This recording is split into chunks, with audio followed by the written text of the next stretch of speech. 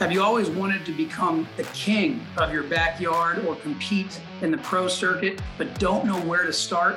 Fire up your pit and join me, barbecue fanatic and newbie competitor on the pro circuit, as I share tips, tricks, timelines, and techniques. Plus, I'll share some of our sauce and rub recipes all in under 30 minutes so you can start taking action on your barbecue dreams. I'm excited to have you join us as I adventure unafraid into the world of competitive barbecue. My name is Kurt, and this is Barbecue for Newbies. All right, welcome into today's show. I am Kurt, your host of the show, and we are joined today by Randall Bowman with Deep South Smokers. They are located in Cumming, Georgia. Randall, thanks for joining us on the show. Yeah, no, I'm happy to join you. It's a pleasure. Awesome. So let's talk about the journey into competitive barbecue. So you've been competing for a while now. You started a smoker company years ago. So I'm sure that this is an interesting story about your journey into all of this. So take us back. How did this all start? Oh, gosh. Well, barbecue has been part of my life forever anyway, from family gatherings on Sundays. Growing up in the South, Sunday dinner was always kind of a tradition anyway for many generations gathering, and in-laws and cousins and second cousins and, a whole gaggle of folks gathering on Sundays, pigs in the ground on 4th of July and Memorial Day weekends, and smokehouses to cure your own bacon and ham and things like that. My father actually grew up, he's on a 5th generation farm in North Georgia. So all that history of, canning and the smokehouse and all that kind of stuff has been part of my life forever. We cooked our first contest in, I want to say 1998 was the first contest we cooked. It was a non-sanctioned little local thing. We ventured into sanctioned stuff in about 2003 is when we kind of got more serious about competing. We got to the point competing where we were cooking 20, 25 weekends a year. That's slowed down a lot over the last couple of years as kids have grown and life gets in the way, and with business and all we've dealt with in the world the last couple of years has made it interesting, to say the least. But we'll probably cook 6 or 7 times this year. We kind of a little more selective now. We choose destinations that we haven't been to that we want to go to, or contests that we've always supported, whether we sponsor them or we do a lot of stuff with Kids Q. I do a lot of sponsorship of Kids Q because I really believe that next generation it's just one, it's marketing for us, but I can't even begin to express how great it is to see, a 5, 6, 7-year-old grilling a hamburger or hot dog or something. And then you get an email a couple of years later that they're still using the grill you gave them, and that they've developed this passion for cooking. Because to me, that's really the coolest thing in the world. And of course, my kids, both my boys grew up in barbecue, and our best friends, my wife and I's best friends are barbecue folks. So I love that. Well, I hope my 2 boys will follow a similar path. They've shown a lot of interest lately. Switching gears, though, you touched on the business side of things, and for our listeners, take a moment to check out Randall's website. That's deepsouthsmokers.com. So as Randall talked about, he got his start competing, but then kind of shifted things a little bit, and Deep South Smokers was born. So let's chat about that. Let's camp out on that for a bit. What was the journey like there? Oh, gosh. Well, I was very fortunate early on in life to be fairly successful and got in a position where I kind of worked when I wanted to and was able to do things I wanted to do and not have to go do a 9 to 5 and, make sure that paycheck was there every Friday. And, we started doing food vending and events and catering and just kind of dabbling in that along with competing. I looked at Jamie Gear and Jambo Pitts and always admired the craftsmanship and thought, man, I don't understand why other niches and other lines of cookers like Gravity Feds, nobody's doing that type of quality. It was shocking to me that happened, and I kind of saw a market for that. So we built a few and did some R&D and some other things and cooked on them ourselves. And then, if somebody wanted one and a family member wanted one, it just kind of grew from there. The first person outside of us that cooked in competition barbecue was in 2012. And that was the very first cooker we let another team use. And they, out of the gate, scored a 7.04 and granted the first contest they cooked on it. And it just kind of grew from there. I mean, you can't ask for much more than that. Right. From a team anyway. And back in 2012, 700s were not nearly as common as they are now. Not that they're super common, but a 655 or a 660 could grant a KCBS contest, back in 2012. And now you've got to be in that 690, 695, 700 range to even be in the ballpark. Yeah. And for our listeners, just to give you some context there. So what Randall's referring to is, in the KCBS and the Kansas City Barbecue Society world, 700 is the pinnacle, if you will. That's the summit, that you want to reach as a competitive barbecue cooker. It's interesting to hear that, you've got that entrepreneurial spirit. It sounds like you took, you looked at what was out there. You looked at another company that you felt like was building quality products. And you said, you know what, I think we can build our own products to fit the standard that we want. So I think that's really, really neat to hear that. And you also mentioned another phrase too, which is gravity feed or gravity fed. And again, for our listeners, we've talked about this several times on the show. And I was connected to Randall because I bought a Deep South smoker. I'm the third owner of it. And so I can tell you how great they cook because I cooked some brisket on there this past weekend, actually, for the long holiday weekend. So, shifting gears back to the competition space, though, you mentioned, years ago, it was very rare to see 700s. Now you're seeing them quite frequently. What's caused that shift in your mind? Well, I think there's a lot of variables to it, but I'll be honest, back then too, there was not a lot of information. There were only a few cooks that taught classes, and that was even a rarity. Mike Davis taught some classes with a lot of bull, and Rod Gray was teaching some classes back then. Bubba Latimer with BBQ taught a few classes, but it was not a common thing to have classes like we do now. And of course, the age of technology, I mean, as much as I hate to say it, a guy has such a jump start just going on YouTube and, Googling competition pork butt or how to trim competition chicken or those things. There's so much information out there because, we didn't really even have backyard contests when I started. It was kind of, you just jump in with both feet and try your best and see where it goes.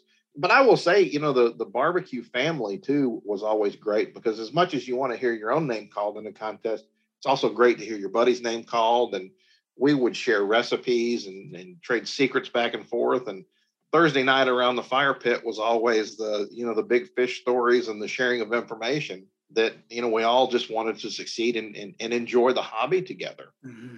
And I will tell you, it's to me, the information out there too is not even on the competition side, but the information that's available for the homeowner, for the guy who just wants to cook Memorial Day weekend for his family, and the products available, the quality of the products out there now, because there were no injections. There were no, commercially produced injections. And now, I mean, I can probably name 10 right now that people are winning contests successfully with every weekend. Same thing with sauces and rubs and gadgets and power draft control devices didn't exist back then. You were manually controlling every pit you did, or hair blowers and hair dryers and leaf blowers, whatever else you could come up with that would help you. You would try to find some trick to get you over the top. Right. You touched on a great point, and that is the information age that we are in. YouTube, Google, there's so many different ways that you can at least get a basic understanding. Of course, you still have to go out there in the real world and execute. And, I've heard this so many times. I've only cooked 12 or 13 professional competitions, but I've heard it so many times that really you win or you lose in the last 10 or 15 minutes prior to turn-in. That's what I keep hearing over and over and over again. So it sounds like you're in agreement with that. Oh yes, that last 10 or 15 minutes is where it's made or broken. I've seen some really awful cooks really get saved in the last 10, 15 minutes, and I've seen some really good cooks get really messed up in the last 10 or 15 minutes. Sure. So yeah, it definitely is. I think there's a lot of ways to get from A to B, but it's that wrapping up B before you turn in competition barbecue that the finishing few minutes is what makes the big difference. That's right. So in the smoker world, I'm guessing 20 years ago, there wasn't as many options as there are now. Just like you talked about, there wasn't any injections, there weren't as many sauces and rubs, et cetera. So it can be overwhelming. And, if I'm looking at this just as someone that wants to, whether I want to get into competition or whether I just want to up my game at the house, from your point of view, as I'm going down this path, what are some of those key variables, key questions that I need to be asking myself when I'm evaluating, all right, am I going with a gravity feed? Am I going with an offset? Am I going with a pellet grill? What are some of those things you think that they should be asking themselves? Well, I'll tell you, I think that every style of cooker is good. I'm not going to tell you that one's better than the other. I listened to Kerry Chastain's interview with you, I think it was last week, and he is dead spot on when he says it doesn't matter what you cook on, you have to learn the cooker. And I've seen it so many times over the years where somebody will win a really big contest, and all of a sudden that's the smoker everybody wants to buy. And it's like, I think that's the secret. There is no magic pill. If you look at really, really good cooks, I guarantee you they could cook on just about any cooker and be successful because they know how to cook. Melissa Cookson is a prime example. She took 2 Deep South smokers for the very first time, unseasoned, brand new, never had cooked on one, to Memphis in May and cooked whole hog. Wow. She finished 6th overall, and I think was 0.04 of a point from making finals. Her and her husband Pete know how to cook. Heath Riles the same way. He can take a brand new cooker, go to a contest and cook because he knows what to look for and knows how to overcome variables.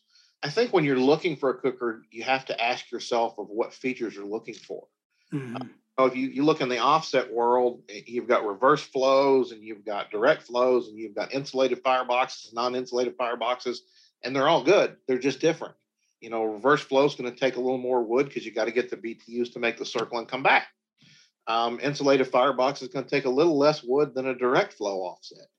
But you're still feeding wood every 30 or 45 minutes. It's just whether you're feeding 1 stick or 10 sticks. Gravity feds are the same way. The more insulation, the thicker the steel, the more efficient they're going to be. Mm-hmm.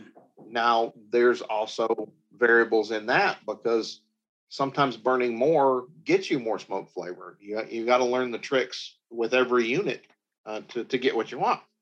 Pellet cookers are great for what they are. Like I said, everything's just different. Drums are huge right now. There's some really successful guys out there cooking on drums. And we've seen this in the years I've been doing this, where drums will get popular for a few years and then water cookers will get popular for a few years and gravity feds get really popular and then offsets. And it just kind of goes in waves. And like I said, they're all good. You just have to learn how to cook. And unfortunately, in a contest, we're not necessarily cooking for what you like or what I like. We're cooking for what scores well. This is going to sound a little brutal, but I'm not a big fan of what we turn in for contest cooking anyway. Right. I think the chicken is way too sweet. I think the ribs are way too sweet. I think the brisket is just false flavor. I don't think it's, I'll tell you a story. I was in Florida probably 10, 12 years ago with Bubba Latimer, and we were cooking next to some young fraternity guys from Texas. And they were hyped. They were so hyped and so excited, and they wanted us to sample their brisket. And man, it was great. I would eat that all day long. And Bubba looked at him and said, "It's not going to score worth crap." And they said, "Well, what do you mean?" And he said, "Because this is not what they want." And they were towards the bottom of the list. But after I talked to him, I said, "Don't get discouraged, because I'm telling you, it was great." And for cooking for your friends and cooking on it, I'd eat that all day long. But it's not what they're looking for. And those flavor profiles of what judges looking for have changed over time. As much as I also don't really like to say it, there's, one extremely popular sauce out there that was kind of the only go-to sauce for many years. Mm-hmm. We used to joke that I bet every trailer on the contest site has at least one jar of that in their trailer. And so many of the sauces that have come out since then just are very close mimic copies of that sauce. But that's what judges score. They score it well, so that's what gets used. I'd love to see a mustard sauce score well or a white sauce score well, but it just, you may get one judge that loves it, but the other 5 are going to ding you. And it sounds like I've never been to judge training. It almost sounds like that is maybe, baked into the training, so to speak, that, you look for the sweet, heat, savory type of thing. Again, I'm ignorant on that particular issue because I've never been to judge training, but that's just the gist I get. I think I don't know that I've been to a few judge training classes. I don't know that it's specifically trained that way, but when you look at John Q. Public and the average person, sweet is an appealing flavor, and savory, and because the other thing too is it is good with a little bit of heat on the back end, but if it's too much, you can turn people off. Because one of the problems with barbecue judging, no matter what the sanctioning body is, it's subjective. Because you cannot teach a person what is the right level of spice, because spicy to me may be sweet to you, and vice versa. So you can't teach. It's just impossible to teach some of that, and it's heartbreaking to me to see people go on the internet and bash judges that, I turned in the best food and I hit this table of death and all these other things. And the problem is it's subjective, and you have to go into that knowing that your flavor profile may be great to your taste buds, but that doesn't mean it is to all 6 of those people on the table if it's a KCBS sanctioning body, or 5 if it's a WFC, or depending on the sanctioning body. So it varies. And sometimes it varies where you go in the country. Some people will change things and some people won't, depending on where they're cooking. But, good food is good food. And the problem is you got to find that middle of the road that's not, people want to talk about wow factor when it comes to competition barbecue. And that's great if you want to score really well 1 out of 10 contests, because you'll hit that table that loves it and it's wow. But these guys that are consistent have found this flavor profile that is pleasing to the masses and judges. And that's why they can go from California to Florida and score well. They cook it till it's tender, until it's done, and the flavors are not overpowering or underpowering. Right. Not to mention that those folks that are traveling coast to coast are likely cooking, 35, 40 plus competitions a year. So they're getting a lot of practice. Oh yeah. There is a lot to be said about the consistency and the ability to be consistent when you're cooking more. Our best years were when we were cooking 20 to 25 weekends a year, because it became routine. I'll cook 5 or 6 now, and I'll still have to go back and look at notes and think, now, wait a minute, what did I do last time? Because things change through the season too. So it varies. And unless you're cooking all the time and you're taking it very serious, you have to look at it like it's a hobby, and you have to look at enjoying the Thursday nights and having the kids out with you and the family and camaraderie with friends, and look at it like that. Because if anybody gets into this thinking they're going to become rich and famous cooking ribs in a parking lot, I think they probably ought to reevaluate what they're doing. They're going to be very disappointed. We've run a whole bunch of events too. And I tell you, I used to joke with some of the new guys, and I'd say the worst thing that can happen is you hear your name called tomorrow, because you'll be on your phone looking at trailers and smokers and ordering every gadget you can find before you even get home. And it's true. And it's not necessarily a bad thing. It's just funny how this hobby kind of sinks the line in and hooks them and reels them right in. And, they get knee deep before they realize it. Well, you're talking to somebody actually right now that did exactly that. So, I definitely know from experience that it's a very deep rabbit hole, and it's like a lot of things in this world. It's like any other hobby or pastime. There are plenty of groups, plenty of things to buy, plenty of gadgets, accessories, all that fun stuff. But I love it. Sure. And you do as well, clearly. Sure. Well, and I'll tell you, one of the reasons we really kind of gravitated towards gravity feds was because I was originally a truly low and slow guy. I would put meat on at 8:00 that evening, and then I could go to bed, and I'd get the same amount of sleep at a contest that I do, during the normal week. And I still do some things low and slow, and then we do a very kind of variety of hot and fast, some other things. But we play around with stuff all the time. I don't cook enough to be consistent, so I play around and try new things almost every time I cook now to enjoy it and have fun and see what works.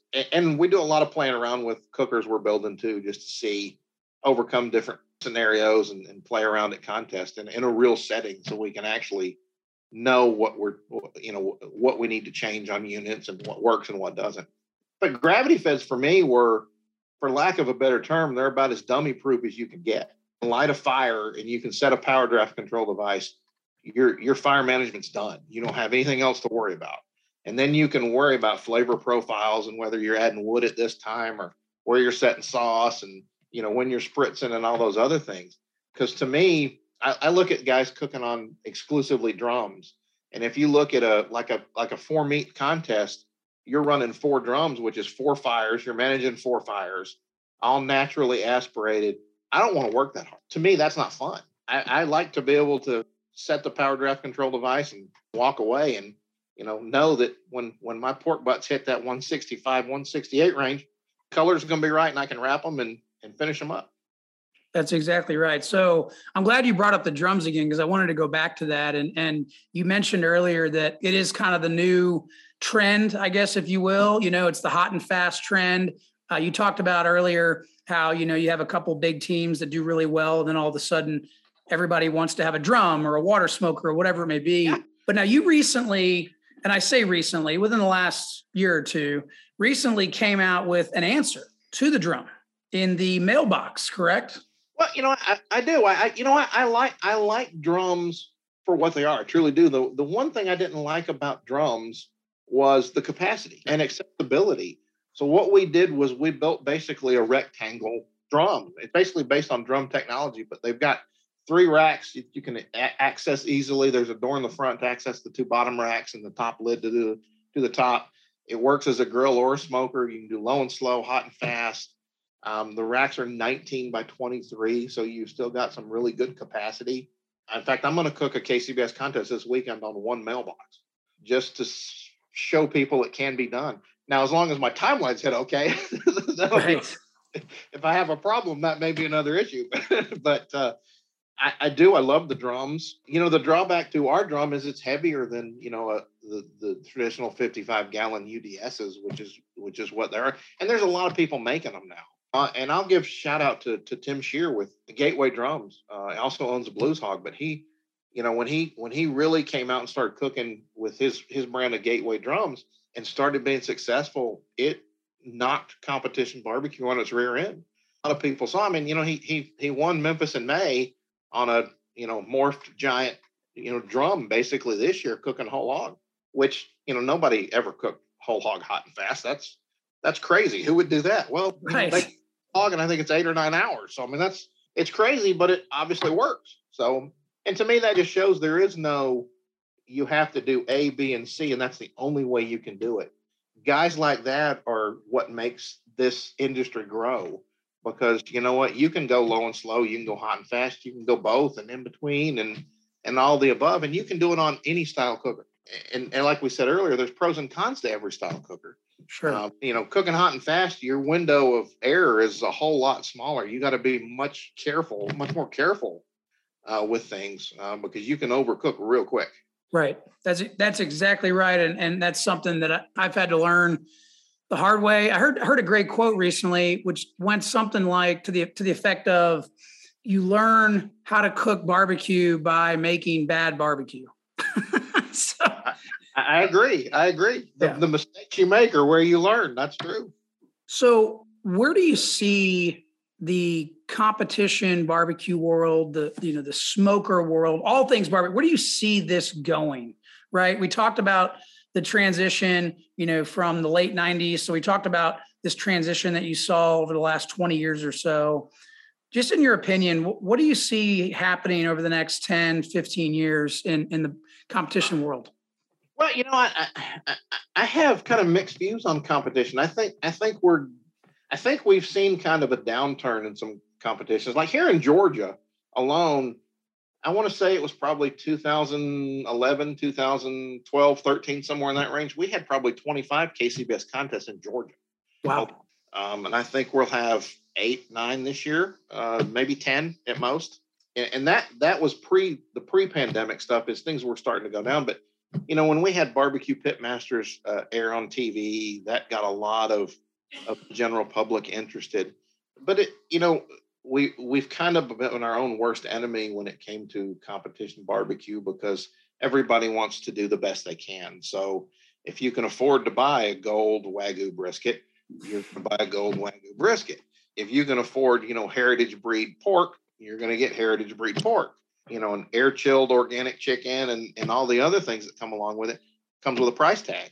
And unfortunately, all those things are going much higher now than ever. And now with fuel going where it is too, I think that competition barbecue for the rest of this year is probably going to be a little slim. But at the same time, to me, the big part of barbecue is what you do at home. Even these competition guys that are going to take a break because it's too expensive, they're still going to cook at home. Maybe not buy the Wagyu brisket. They're going to go to a wholesale club and buy Choice or a Prime and cook, which there's nothing wrong with. I mean, we cook Choice and Prime at home all the time. Right. And to me, that traditional barbecue is that crappy, cheap cut of meat and turn it into something that's a delicacy.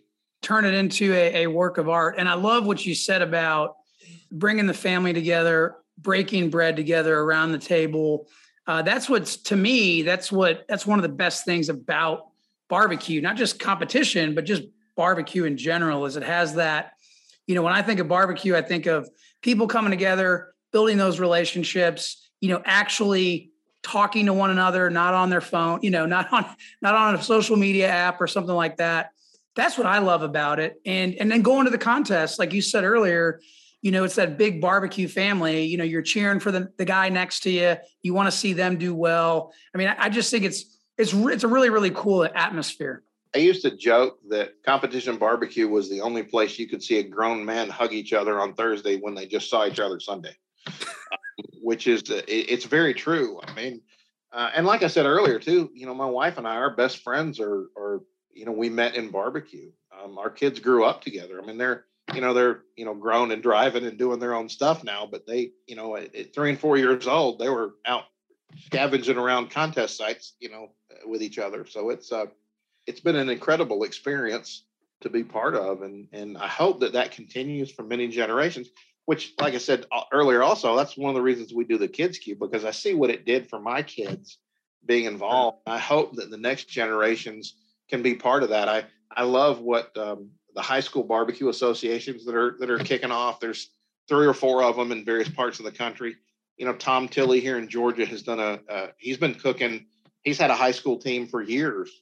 Really, honestly, before most of these high school barbecue associations started, Tom had, a barbecue club at Tallulah Falls School. And he's done some great jobs with kids, teaching them something new and hopefully a skill set they can take home and grow as they become parents and have kids and grandkids and everything else. That's something they can keep handing down generation to generation.